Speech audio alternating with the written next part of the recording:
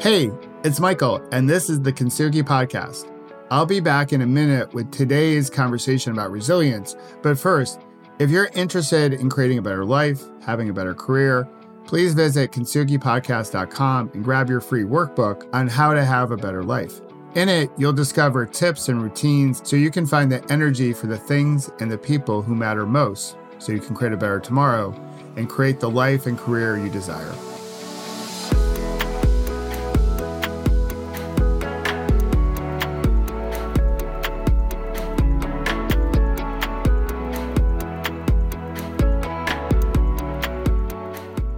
Hey everyone, I'm recording this 2 days after George Floyd's memorial service. You know, the last 3 months here in the States, really across the world, hasn't been easy. We've learned a lot about ourselves, we've learned a lot about our society, and in particular, it's been pretty rough for our Black communities here in the United States. And I know not everyone agrees with this, but I believe COVID, like my last bad day accident, is happening for us, not to us. It's shining a light on our fissures, our scars, the inequity in our country that we tolerate. It's giving us a moment to write a new script. That's what having your last bad day is all about. Because the one we've been using for so long isn't working well enough for all of us. This past week has been a week of reflection for me. I didn't post a conversation about resilience last week because I wanted to give other voices space. I wanted to listen, I wanted to learn, and reflect on how I was showing up for our Black community, my friends of color. And as I shared in other posts on Facebook or LinkedIn, if you happen to follow me there, I have committed to doing better. And I regret that I haven't done enough or more in the past. And today I want to share my perspective with you on two things. It's not political. It's purely human. For me, it's what it means to be in a diverse peloton. And I'm not sharing this to judge anyone or place blame or spark shame or guilt. We got a whole bunch of that, more than we need, in our communities, on the internet. And plus, I'm perfectly imperfect, just like you. The spirit of Kintsugi art, the Kintsugi Podcast. But I share in hopes that it will help you shift, or perhaps it will help you help someone else shift their perspective on something. And you may not agree with what I'm about to say. And if that's the case, reach out. We're still good. We can have a conversation about it. We can talk. I think we need to have more conversation at this moment in time. So online, there's a lot of back and forth about Black, blue, and all lives matter. To me, Black lives matter, full stop. But this past week, so many people, when I've mentioned that, have played back or added, but Michael, all lives matter. And this is what I shared with them, this analogy. And if you're a parent, I think you'll understand. Let's say you have 2 children, you love them both, but one is hurting. Something happened at school, perhaps like me, they fell off their bike. Whatever it is, it's going to leave a mark. It's going to leave a scar. Now, we know this in our Kintsugi Podcast. Scars create our beautiful. We want to embrace them. We want to love them. But in that moment, they are hurting, and all they want from you as a parent, as mom or dad, is to help them feel better. And you do because you love your kid. But your other child sees that you're pouring all your love towards her or his sibling. And in that moment, they don't like it. So they start acting up to get your attention, as kids do. And you start to feel annoyed because you're trying to comfort your child who is hurting, but your other child is acting up, and their acting up is getting worse and worse. It continues. And as it continues, you get more and more frustrated, and you wonder why they can't see that their brother or sister is hurting right now and needs your attention. You want to say to them, but you don't because you're a loving parent, how did you become such a jealous, insecure brat? But again, you don't say that because you're a good parent, but you may wonder, who raised this kid? And then you realize you did. So for the last 400 years, Black lives have been hurting the whole time. And we may say here in the States, we love all our kids the same, that all lives matter, but we don't act as if we do. As soon as we give our attention and care to our children or our child who is hurting, All Lives Matter starts to get jealous. And then we turn our attention away from the child who is hurting, the Black communities. And because of these actions, because of these steps that we take, we further the script, we further the story that white lives matter more, which is not the case. It's not true. That perhaps all lives matter, but they don't necessarily matter the same. That's the message that we send when we can't stay with it and focus on Black Lives Matters now. Now, through this whole process, I hope for a whole bunch. But I hope we can develop more self-compassion because I think this is a self-compassion issue. There are many causes to this issue or symptoms, but one is self-compassion. And understand that when folks are hurting and we shift our focus to them to provide love and nurture and care and try to make things better, it doesn't mean we love anyone else less. It doesn't mean that anyone else matters less. For example, when New York City was hurting from 9/11, Dallas didn't say, hey, we need some attention too. When it was Boston strong after the Boston Marathon explosion, London didn't say, hey, we're strong too. When we grieve for those lost at Sandy Hook in Parkland here in the States, other schools didn't shout, other communities didn't shout, hey, you're forgetting about us. No, what we did is that we placed all of our attention on those communities, 100%. We gave them love and support and nurturing. Well, right now, it's time to focus on our Black communities here in the States because they have been hurting for far too long.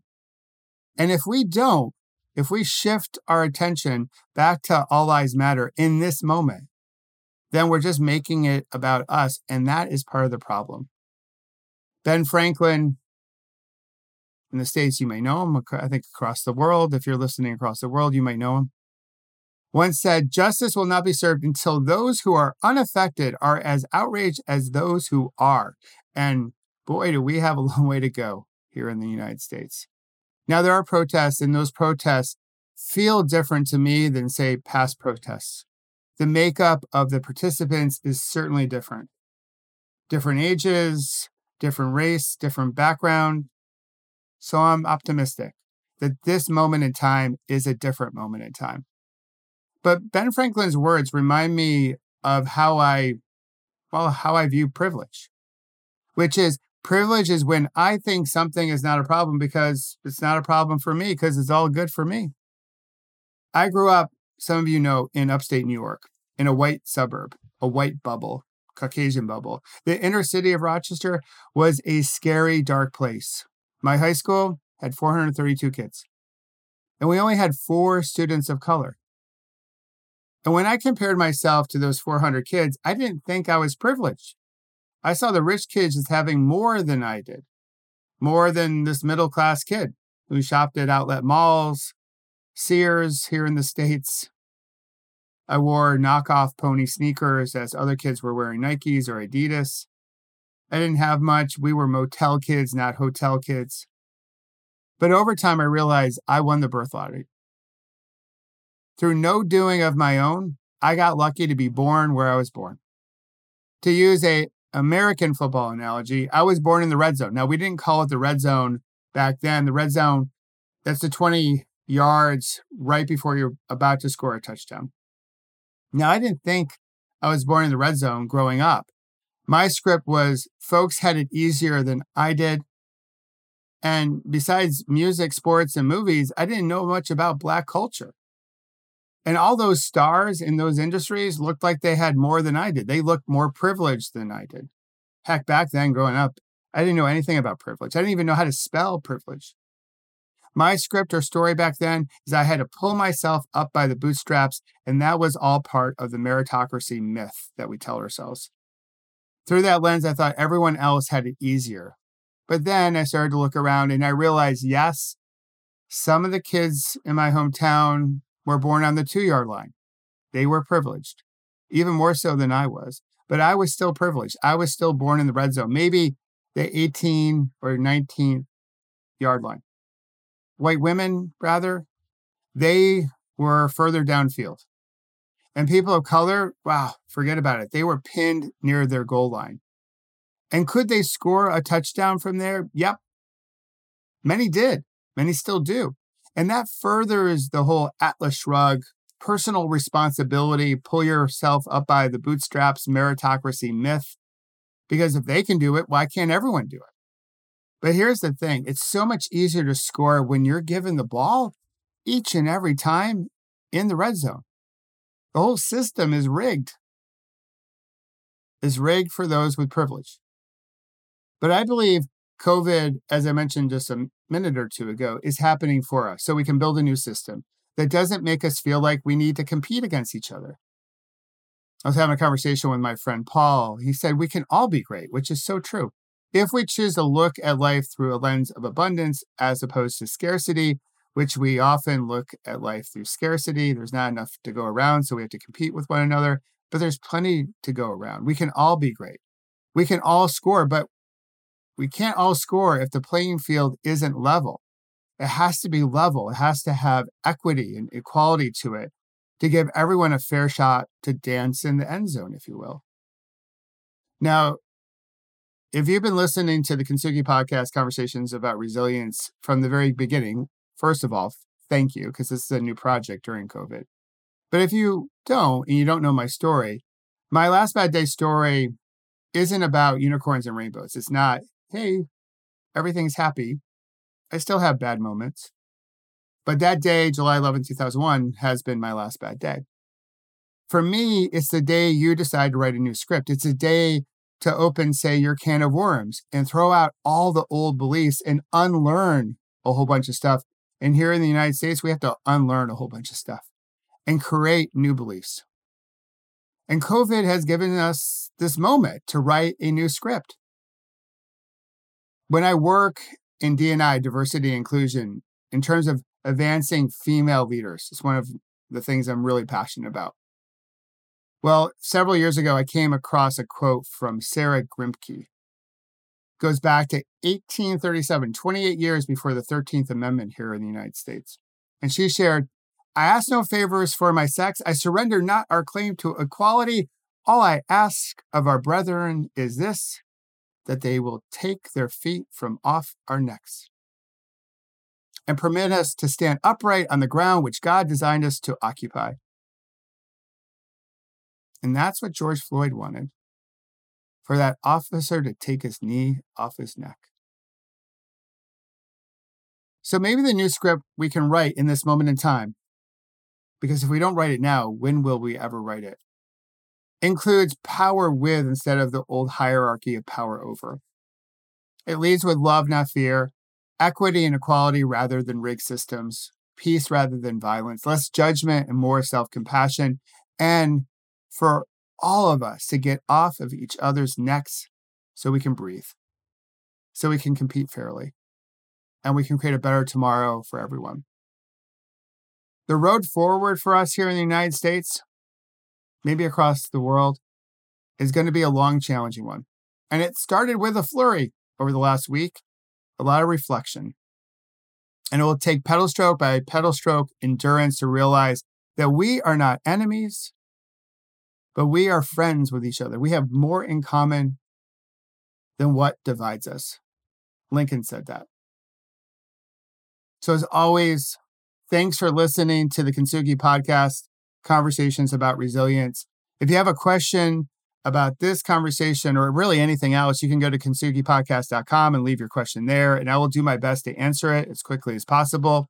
And while you're there, you can check out my Paceline Leadership Academy if you want to create a better life and have a better career. There's really nothing like it for corporate warriors, those in the middle that aspire to be great leaders. They might be in the middle. You might be there yourself, a manager, a director, and you want someone in your corner that you can fully trust. It's confidential, it's objective, and you want a great community.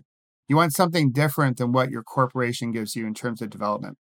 That's why I built the Paceline Leadership Academy, and I hope you'll check it out. And again, Thank you always for listening since this is a new project. I hope you'll share it with someone today that needs to hear this message. I hope you'll subscribe and give a rating and review. And until we talk again next week on our next conversation about resilience, I hope you stay healthy. And of course, I hope you have fun storming the castle day after day after day, because that's how we're going to create the change we wish to see in the world. Talk to you next week.